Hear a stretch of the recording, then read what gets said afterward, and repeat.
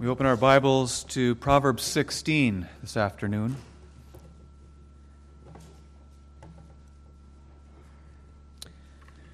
Text for the sermon will be verses 18 and 19.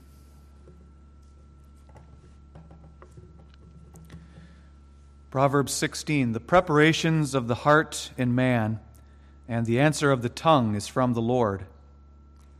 All the ways of a man are clean in his own eyes, but the Lord weigheth the spirits.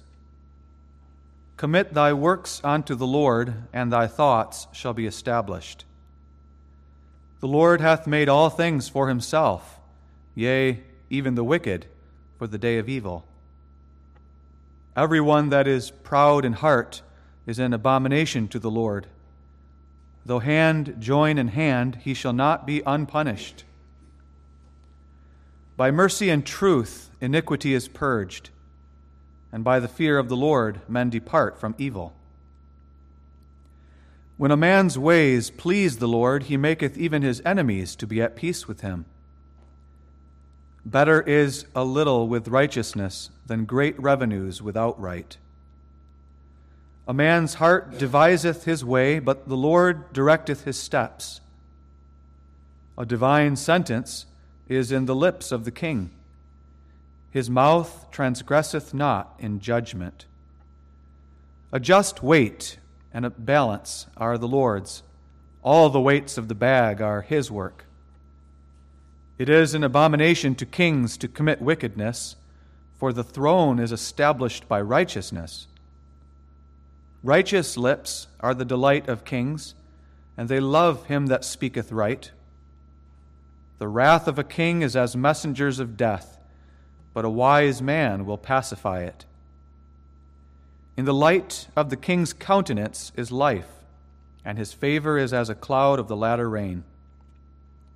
How much better is it to get wisdom than gold, and to get understanding rather to be chosen than silver? The highway of the upright is to depart from evil. He that keepeth his way preserveth his soul. Pride goeth before destruction, and an haughty spirit before a fall. Better it is to be of an humble spirit with the lowly, than to divide the spoil with the proud. He that handleth a matter wisely shall find good, and whoso trusteth in the Lord, happy is he. The wise in heart shall be called prudent, and the sweetness of the lips increaseth learning. Understanding is a wellspring of life unto him that hath it, but the instruction of fools is folly. The heart of the wise teacheth his mouth, and addeth learning to his lips. Pleasant words are as an honeycomb, sweet to the soul and health to the bones. There is a way that seemeth right unto a man, but the end thereof are the ways of death. He that laboureth, laboureth for himself, for his mouth craveth it of him. An ungodly man diggeth up evil, and in his lips there is as a burning fire. A froward man soweth strife, and a whisperer separateth chief friends. A violent man enticeth his neighbor, and leadeth him into the way that is not good. He shutteth his eyes to devise froward things. Moving his lips, he bringeth evil to pass. The hoary head is a crown of glory, if it be found in the way of righteousness. He that is slow to anger is better than the mighty, and he that ruleth his spirit than he that taketh a city. The lot is cast into the lap, but the whole disposing thereof is of the Lord. The text we consider this afternoon is verses 18 and 19. Pride goeth before destruction, and an haughty spirit before a fall. Better it is to be of an humble spirit with the lowly, than to divide the spoil with the proud.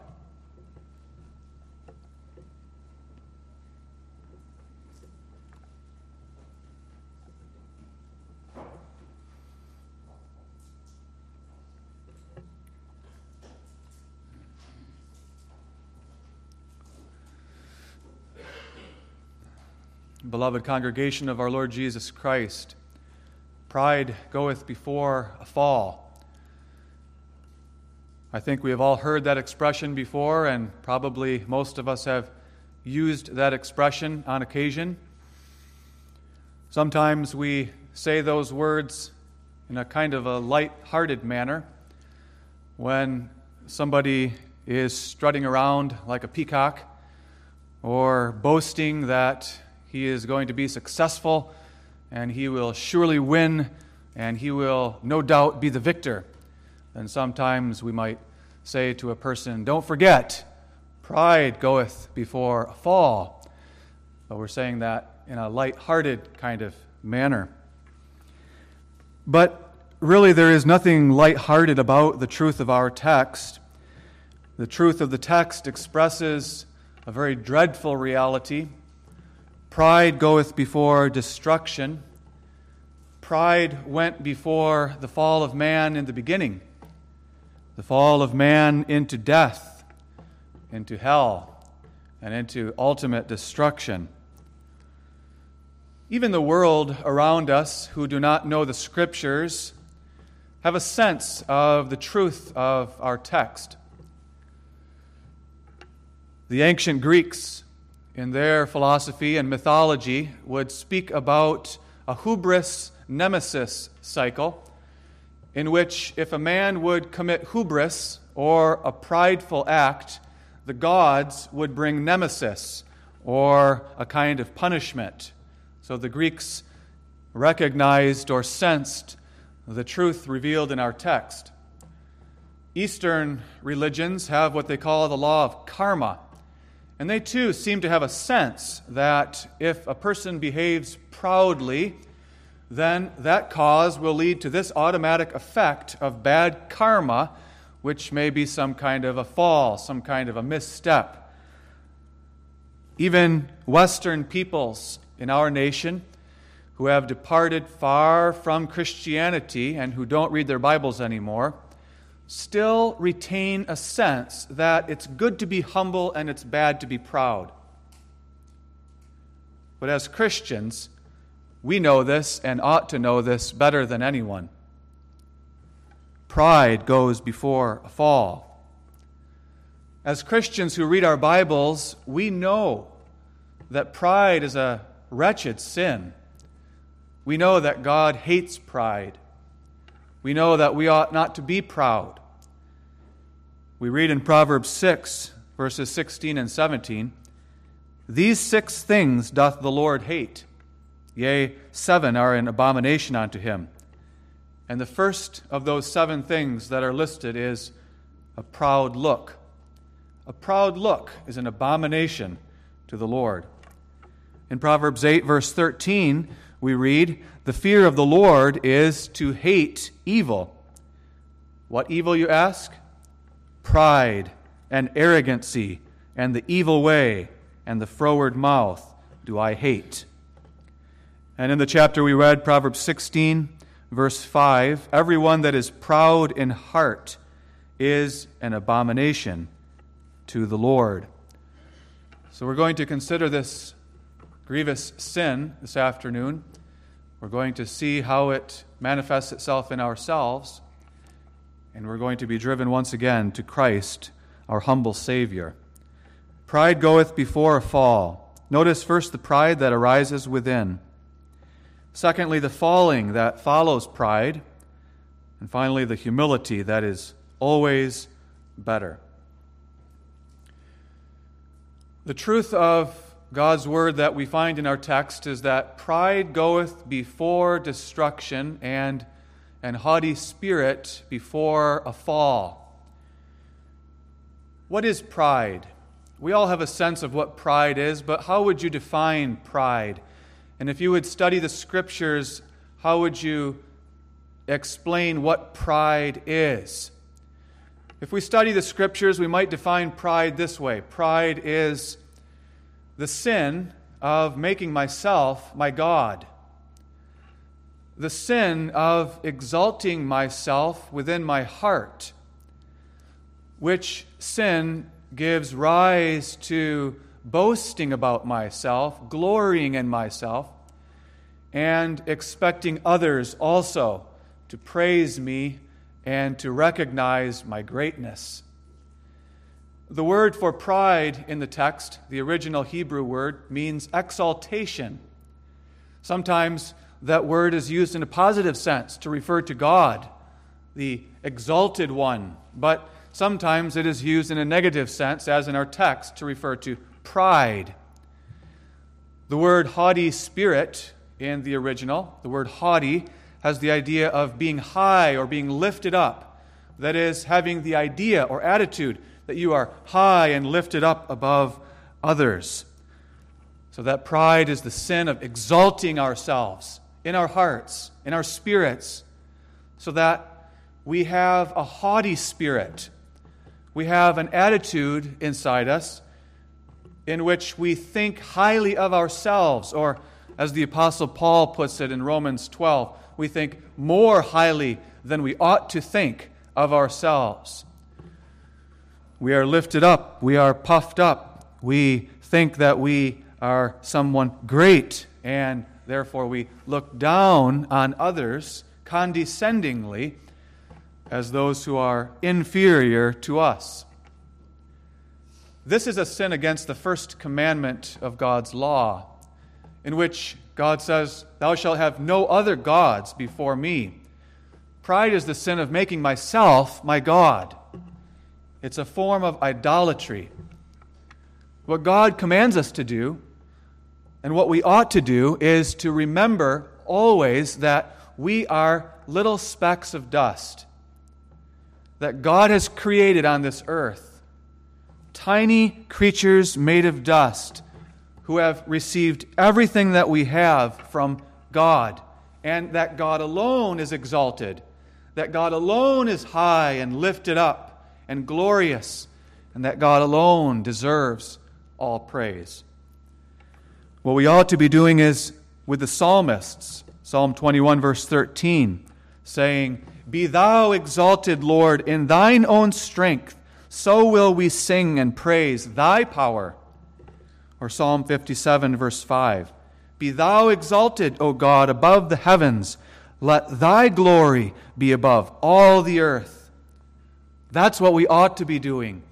But pride is the sin of turning away from God, of refusing to give glory to God, of ignoring God and setting myself up in the place of God, exalting myself, lifting up myself, and puffing myself up.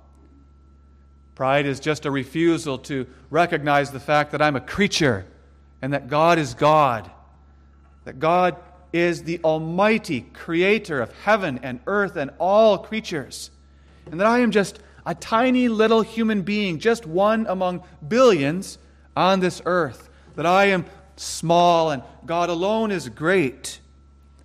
It's a refusal to acknowledge that God reigns as King of kings and Lord of lords over all things in the whole of the universe, and has given me everything that I have.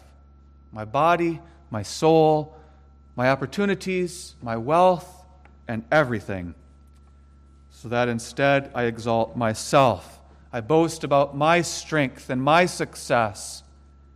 And I feel that I am entitled. I might not say it, but I feel deeply inside me that I'm entitled to the praise and the recognition and the attention of other men. That's pride. Pride first appeared in heaven, in the heart of one of the most exalted of all the angels, one of the most powerful and beautiful of all the angels. That angel became proud of his own power and his own beauty, and he became exalted within his heart at the thought of his greatness, so that he said, according to Isaiah 14, "I will exalt my throne above the stars of God. I will sit also upon the mount of the congregation. I will be like the Most High." But when he boasted and exalted himself in pride, God cast him down to the earth out of heaven, and that angel entered into a serpent in the Garden of Eden. So that pride first entered the world here on earth, there in the garden. When Satan in the serpent came and tempted Eve, who then tempted Adam, to think that God was tricking them regarding the tree of the knowledge of good and evil. Satan said to her, God doth know that in the day that ye eat thereof, then your eyes shall be opened, and ye shall be as gods, knowing good and evil. So Adam and Eve, it could be argued, their first sin was pride. Their sin was that they saw that fruit and they wanted to be as God. They wanted to be gods, deciding for themselves what is good and evil. But God cast them down when they sinned. The Bible gives us the history of pride, just as it gives us the history of so many other things. The Bible shows us so many men and women who were proud. There is in Genesis that awful Lamech, the terrible, who boasted after he killed a man. He boasted to his 2 wives, I have killed a man to my hurt, and a man who has injured me. He boasted of his revenge. Then there was the pride of Nebuchadnezzar, the king of Babylon, who as he looked around him at his beautiful, powerful kingdom, he boasted in pride about the kingdom that he had achieved and built by his own strength and power. There was the pride of King Herod, who when he was sitting on his throne and the men of Tyre and Sidon came to him, they were cheering and they were shouting and they began to say, it is not the voice of a man that we hear, but the voice of a God. And Herod basked in the praise and glory of those men. But Scripture also shows us many men who were godly, believing men who fell into the sin of pride. We think of King David, who at the height of his power decided he wanted to number the people of Israel in order in pride to know how great his numbers were, how great his armies were, how powerful the kingdom that he built really was. There was the pride of godly King Hezekiah, one of the best kings in the history of Judah. But when he was sick and then he recovered, and the king of Babylon sent messengers to congratulate him on his recovery, Hezekiah showed off his kingdom to those messengers. He showed them his palaces, his treasuries, his armories. In his pride, he boasted. Then there was Peter, who when the Lord Jesus said, all of you will be offended and scattered this night, Peter said, Lord, I will never be offended.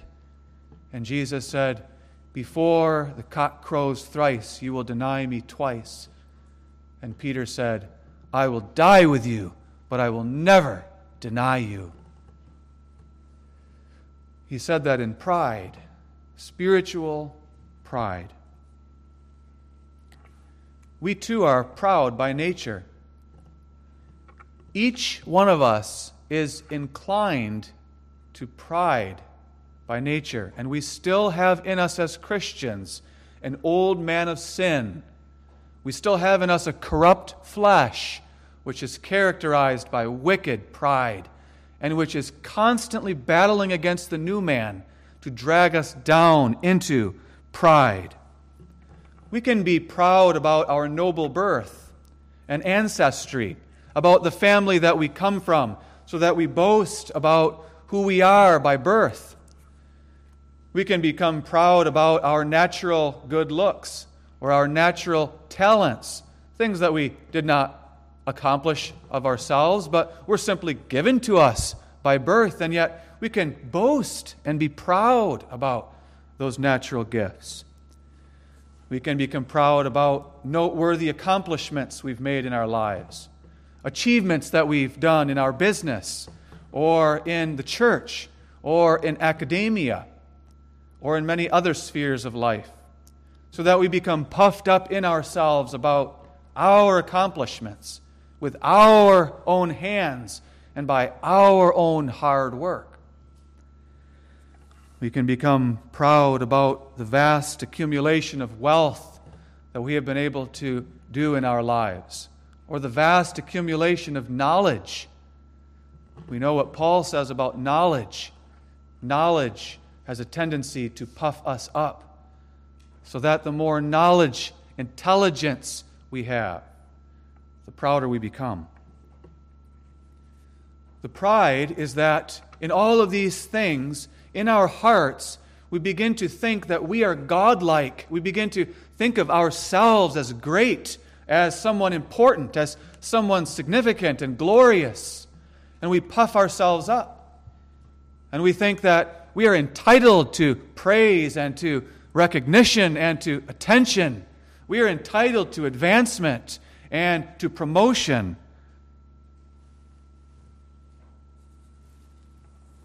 We do not think that we have any need of others. We do not think that we need help from others. We do not think that we have any weaknesses that we have to admit. We don't think that we have to learn from anybody else. We don't think we have to listen to anybody else. That's all pride. But we can not only be proud in terms of earthly things, we can also become proud in the spiritual and religious realm.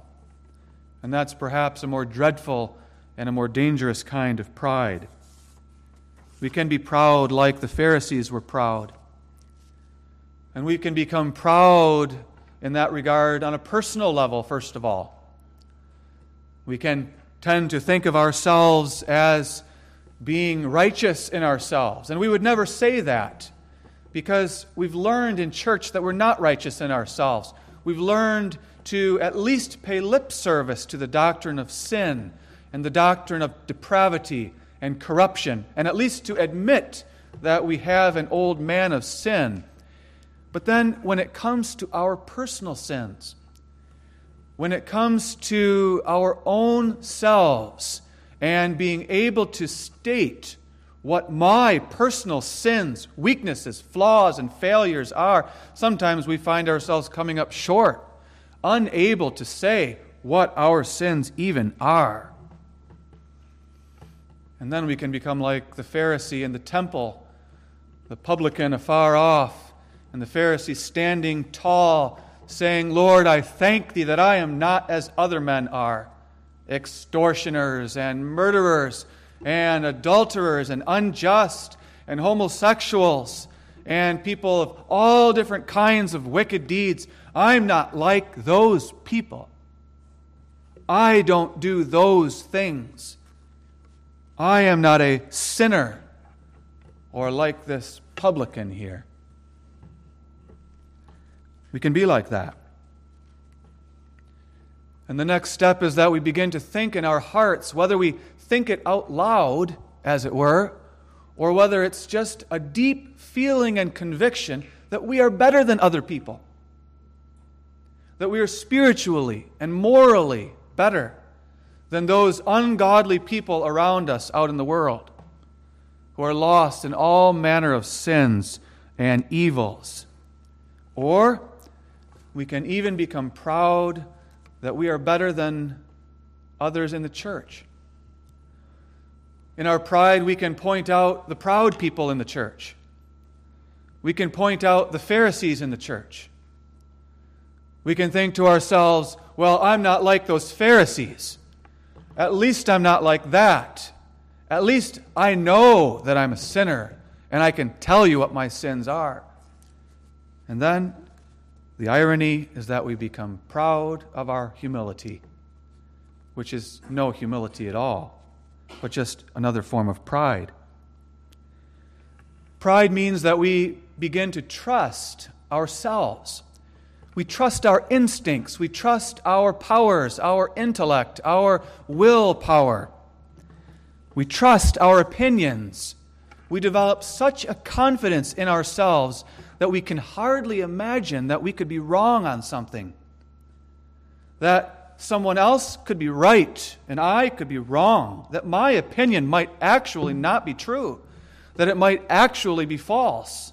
We can't imagine, we can't fathom such a thing. That's pride.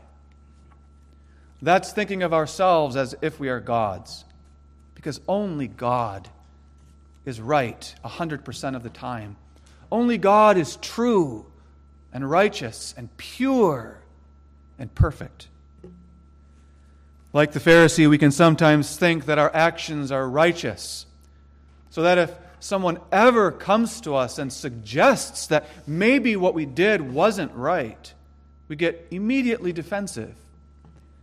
Our immediate reaction is to defend ourselves, to assume that what we did was right and righteous, and that this person is just out to get me.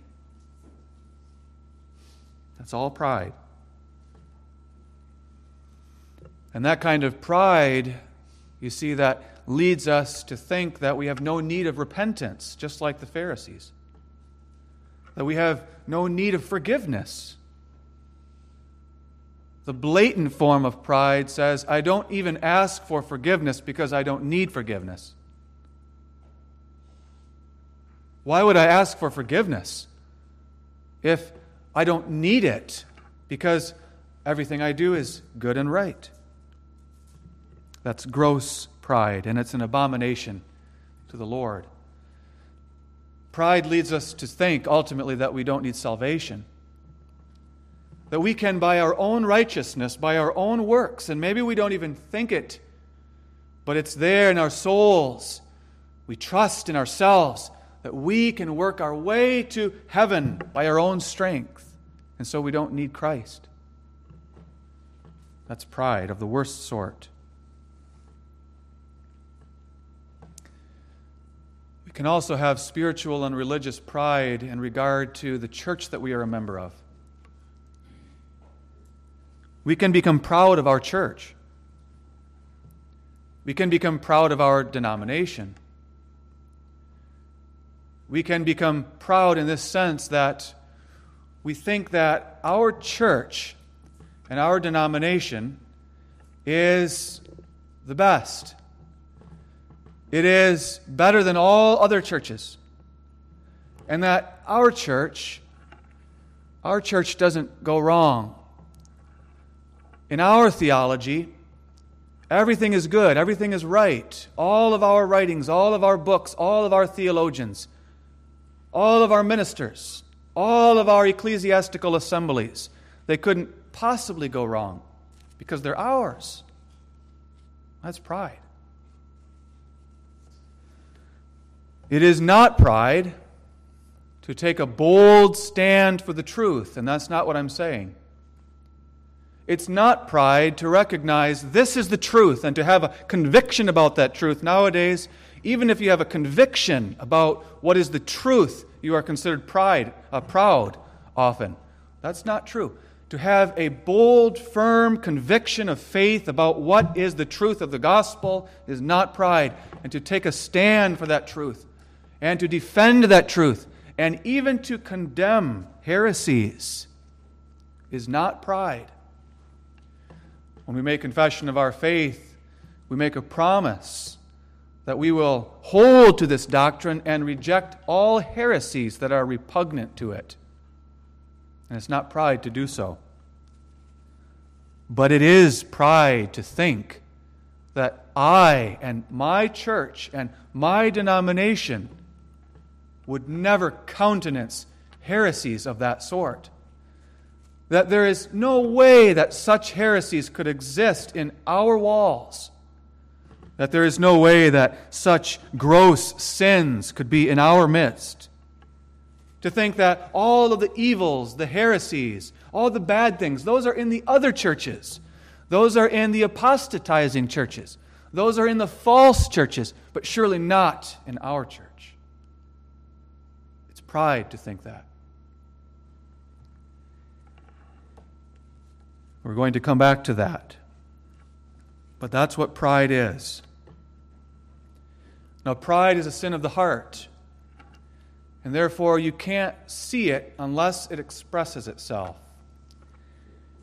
And we have seen that it does express itself because of the 6 or 7 things that the Lord hates. The first one is a proud look. There's such a thing as a proud look, in which the pride that is hidden within us comes out through our face. It shows itself in our eyes. in the way we curl our lip. That's an abomination to God. There's such a thing as proud words, that we express the pride of our hearts, whether knowingly or unknowingly. It flows through our mouths in proud and arrogant words. There's such a thing as proud deeds, in which we look down condescendingly on those we deem to be inferior to us, and we treat them as if they are inferior.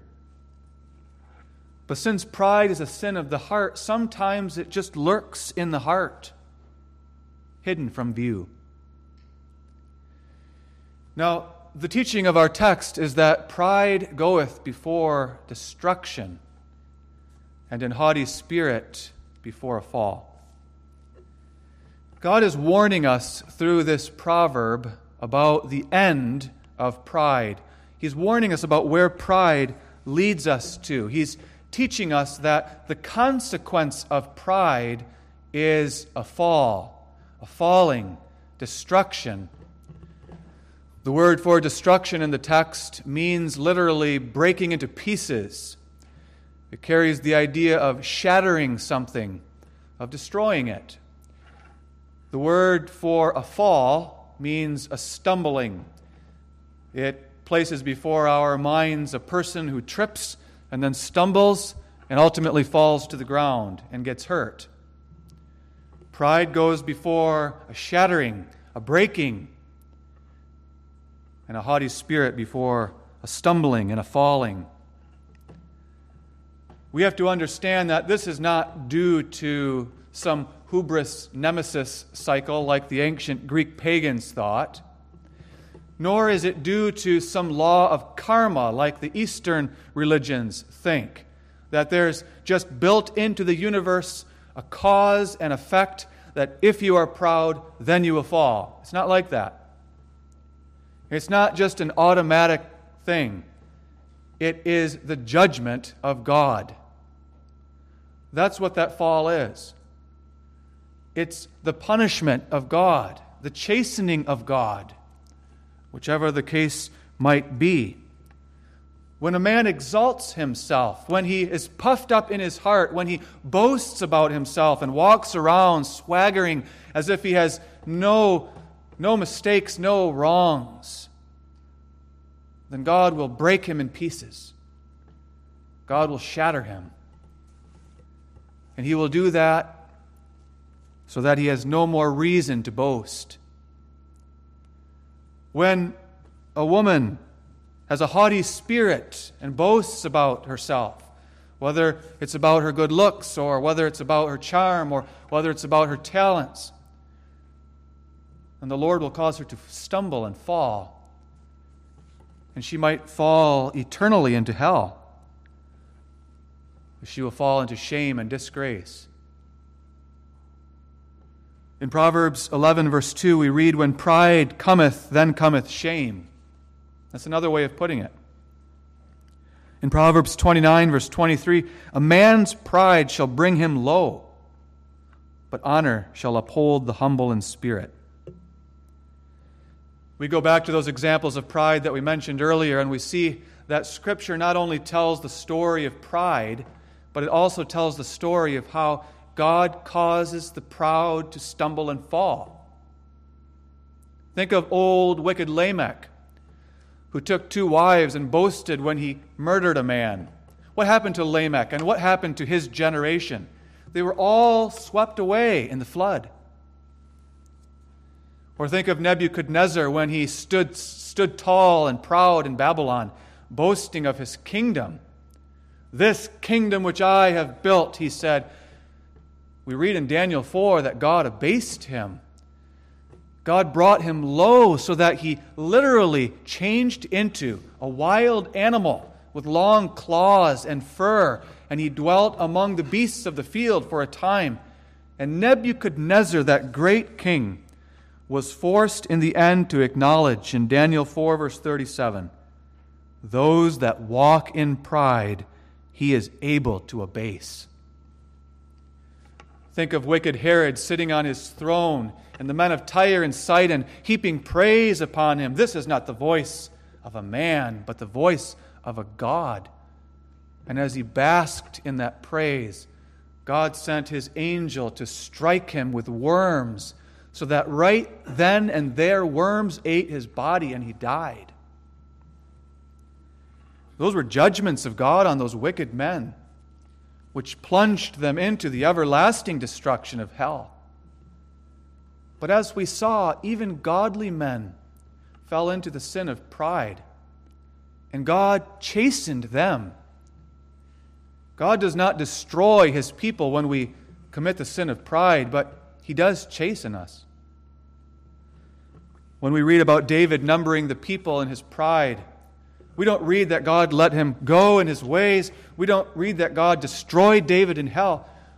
But we read that God came to David and gave him 3 options.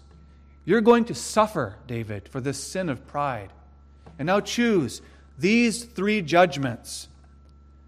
And in the end, what happened was that God sent a grievous pestilence on Israel that killed thousands and thousands of people, so that David's sin of pride and numbering the people came before a fall in which the number was diminished. We think of Peter boasting that he would never do such a dreadful thing as forsake the Lord and deny him. But in his pride, he fell into the very sin that he said he would never commit. Pride goeth before a breaking, a shattering, a chastening for God's people, a haughty spirit before a fall. In Isaiah chapter 3, we read about the daughters of Zion in the days of Isaiah, the women of Jerusalem, who were proudly showing off their bodies to gain attention. And there was this prevalence of this sin in Jerusalem, of the daughters of Zion prancing and dancing through the streets, scantily clad. And we read in Isaiah 3, because the daughters of Zion are haughty and walk with stretched forth necks and wanton eyes, walking and mincing as they go, and making a tinkling with their feet, therefore the Lord will smite with a scab the crown of the head of the daughters of Zion. And it shall come to pass that instead of sweet smell, there shall be stink, and instead of a girdle, a rent, and instead of well-set hair, baldness. The men in Jerusalem in the days of Isaiah were no better than the women. And in chapter 5 of Isaiah, we read this about the haughty and proud men. Woe unto them that rise up early in the morning, that they may follow strong drink, that continue until night, till wine inflame them. And the harp and the viol, the tabret and pipe and wine are in their feasts, but they regard not the work of the Lord, neither consider the operation of his hands.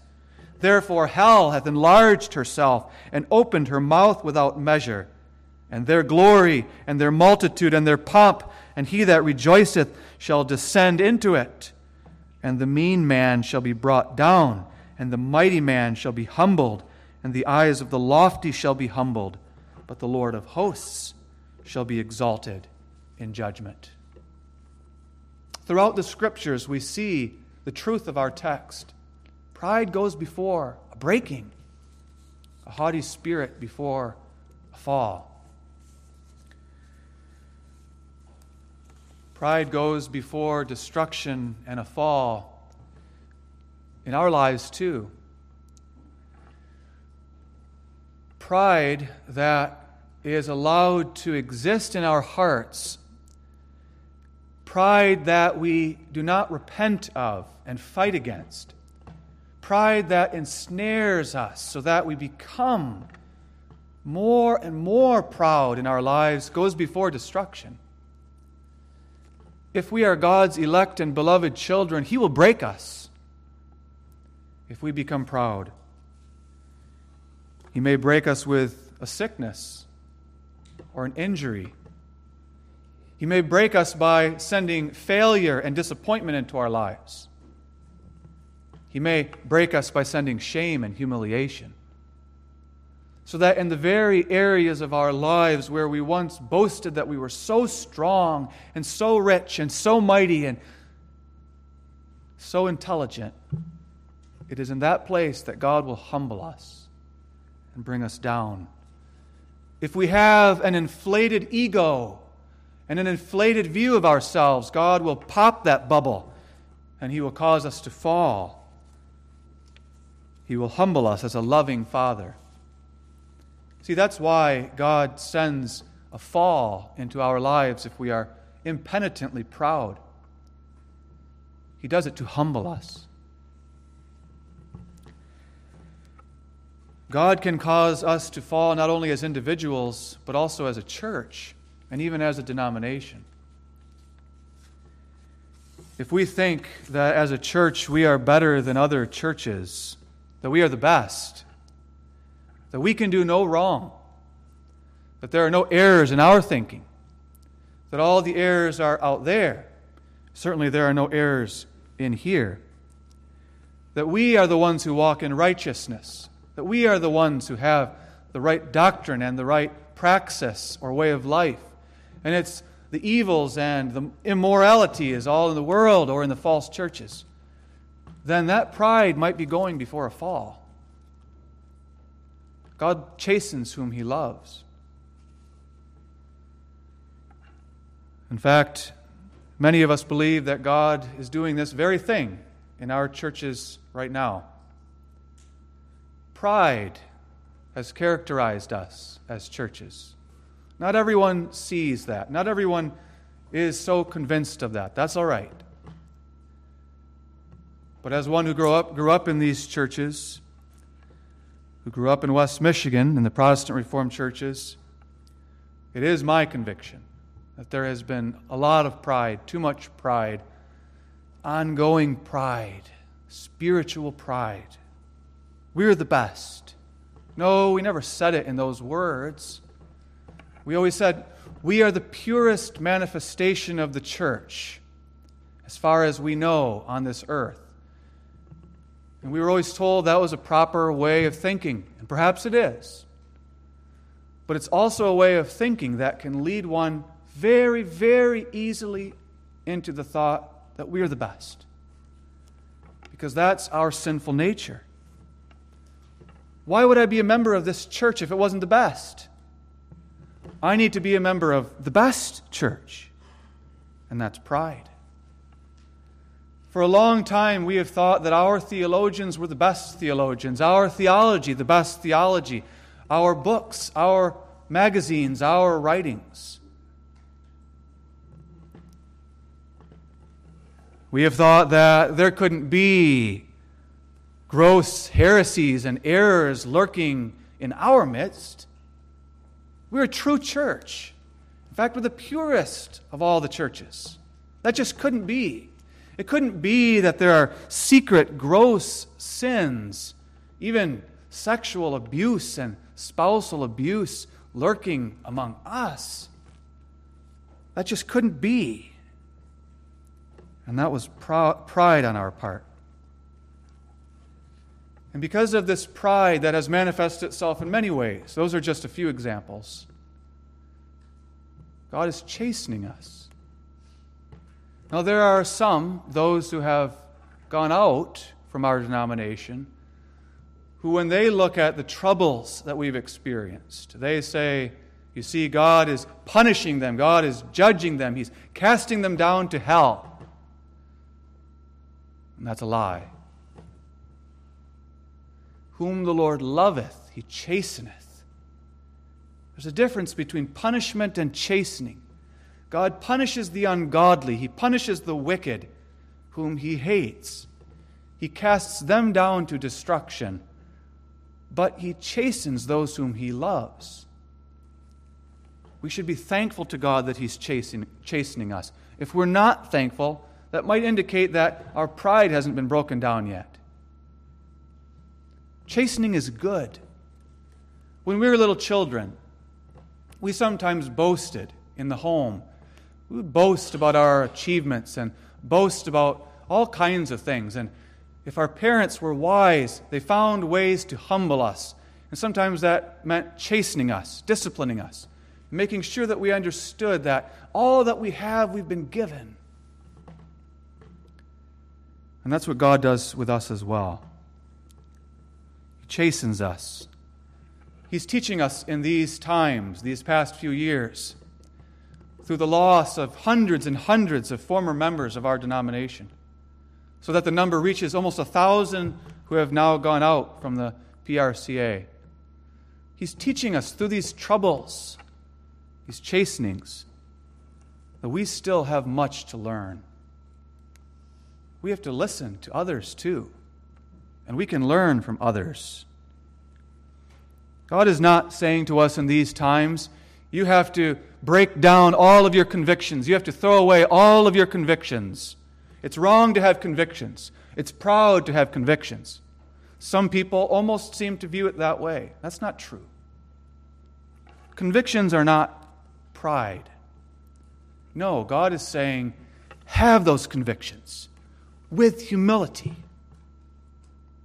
Have a humble orthodoxy, not a proud orthodoxy, which is a constant realization that although we believe our doctrine is true and orthodox and biblical, we also realize that we might have mistakes in our thinking, in our hearts, in our minds, and even in the minds of our greatest theologians.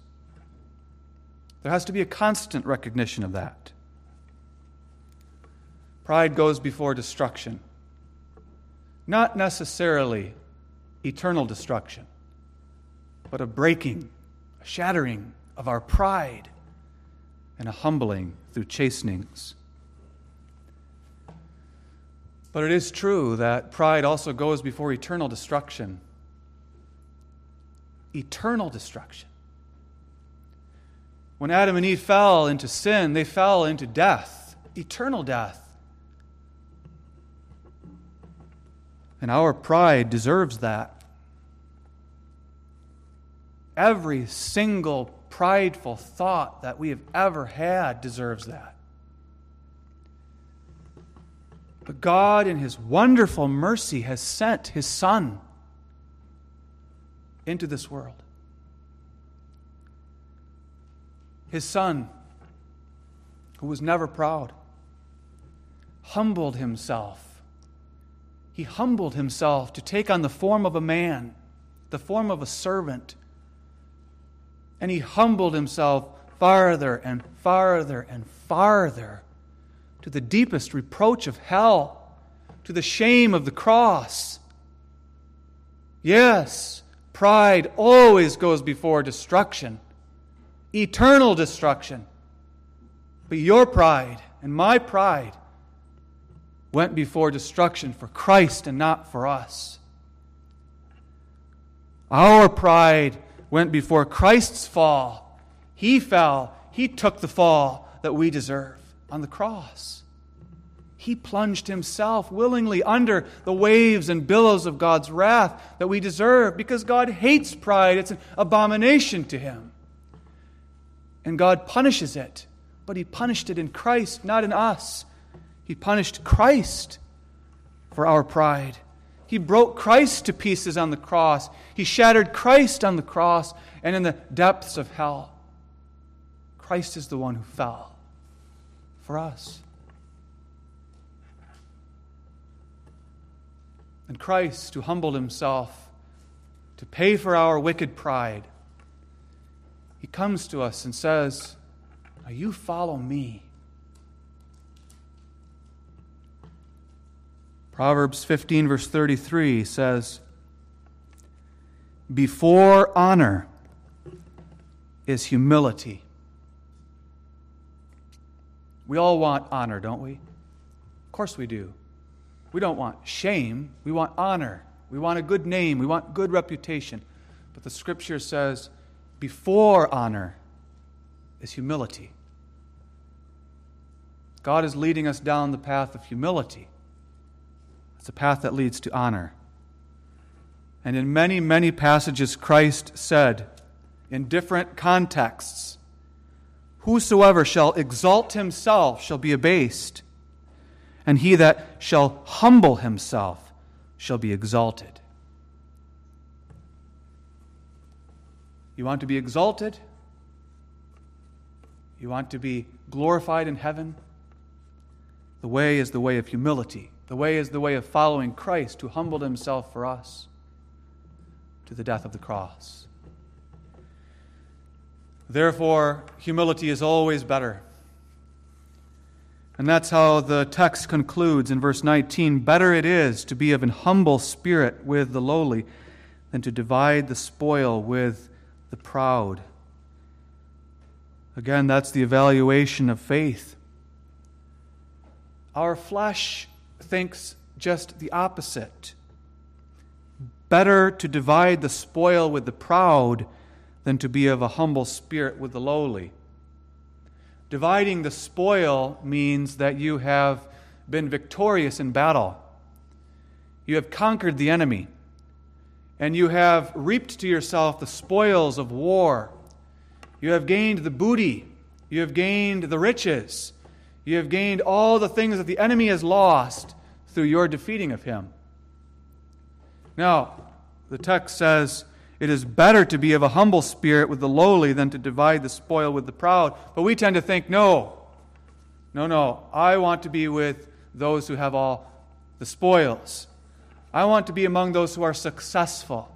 I want to be among the rich. I want to be among the famous. I want to be among those who are able to live this life to the fullest. And if they're proud, well, so be it. If they're arrogant, I guess that's the price I'll have to pay. But the flesh says, so much better to have riches, even if you have to be among the proud of the earth, than to be poor, lowly, persecuted, and chased out of society, and to be among the humble. What is humility? The opposite of pride. Pride means I make myself a god and I exalt myself and I puff myself up and think I'm worthy of greatness. Humility is the opposite. I know I'm not a god. I'm a man. I'm a particle of dust. And I'm a sinner. Humility means as I abase myself, as I humble myself, I come to understand and to confess everything that I have has been given to me. My good looks, if I have them, my talents, my gifts, my riches, my husband, my wife, my family, all of my achievements, all of it has been given to me, all of my opportunities, all the doors God has opened. None of that can I take credit for and boast in it. It's the recognition spiritually that I'm a sinner. And as a sinner, I'm lower than the dust of the earth. I'm less than the dust of the earth. I'm worthy of eternal destruction. I have no righteousness of my own. I'm not better than them. I'm not better than them. I'm not better than the publicans out there or the Pharisees in here. I'm less than the least of all saints, Paul said. Christ Jesus came in the world to save sinners, of whom I am chief. That's humility. Humility is a recognition that I am in desperate need of salvation through Christ. Faith means that I recognize I don't have it. I need Jesus. And humility means I also recognize about my church. We're not the best. We're less than the least. We are sinners just like other men. Sinners just like other Christians. We are a church that, like other churches, is constantly struggling against the forces of darkness, of apostasy, of heresy, and of approving of ungodly lifestyles. Humility means we recognize as a denomination we're just as prone to halt and stumble as every other church. And when we do recognize by faith, the gospel is here. That's why I'm in this church. The marks of a true church, I see them here. It's not that this church is the best. It's that God in His grace and mercy is clearly providing the gospel in this church or in this denomination. And in humility, I'm thankful for that. And I will never leave this church as long as I am receiving that pure gospel of Christ. Isn't that the proper attitude about our church? The proverb says, "It is better to me among the lowly than among the proud." Better to be humble, always, and to be among the lowly. So the text warns us. And I conclude with these three passages of the New Testament. 1 Corinthians 10, verse 12, "Wherefore let him that thinketh he standeth take heed, lest he fall." 1 Peter 5, 5-6, "Let us be clothed with humility, for God resisteth the proud and giveth grace to the humble. Humble yourselves, therefore, under the mighty hand of God, that He may exalt you in due time." And Philippians 2, "Let nothing be done through strife or vainglory, but in lowliness of mind.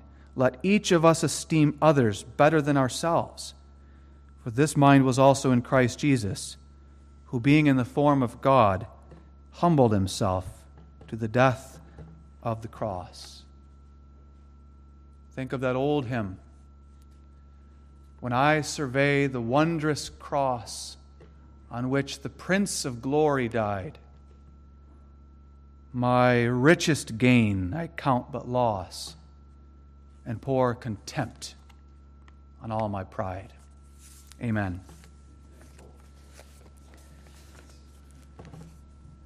Our Heavenly Father, we are proud, we confess it. We have been proud, and we still have pride in us. Thou alone art perfectly righteous and worthy of praise. Be thou alone exalted above the heavens. We pray, Lord, that Thou would humble us through the preaching and also through the chastenings that we experience.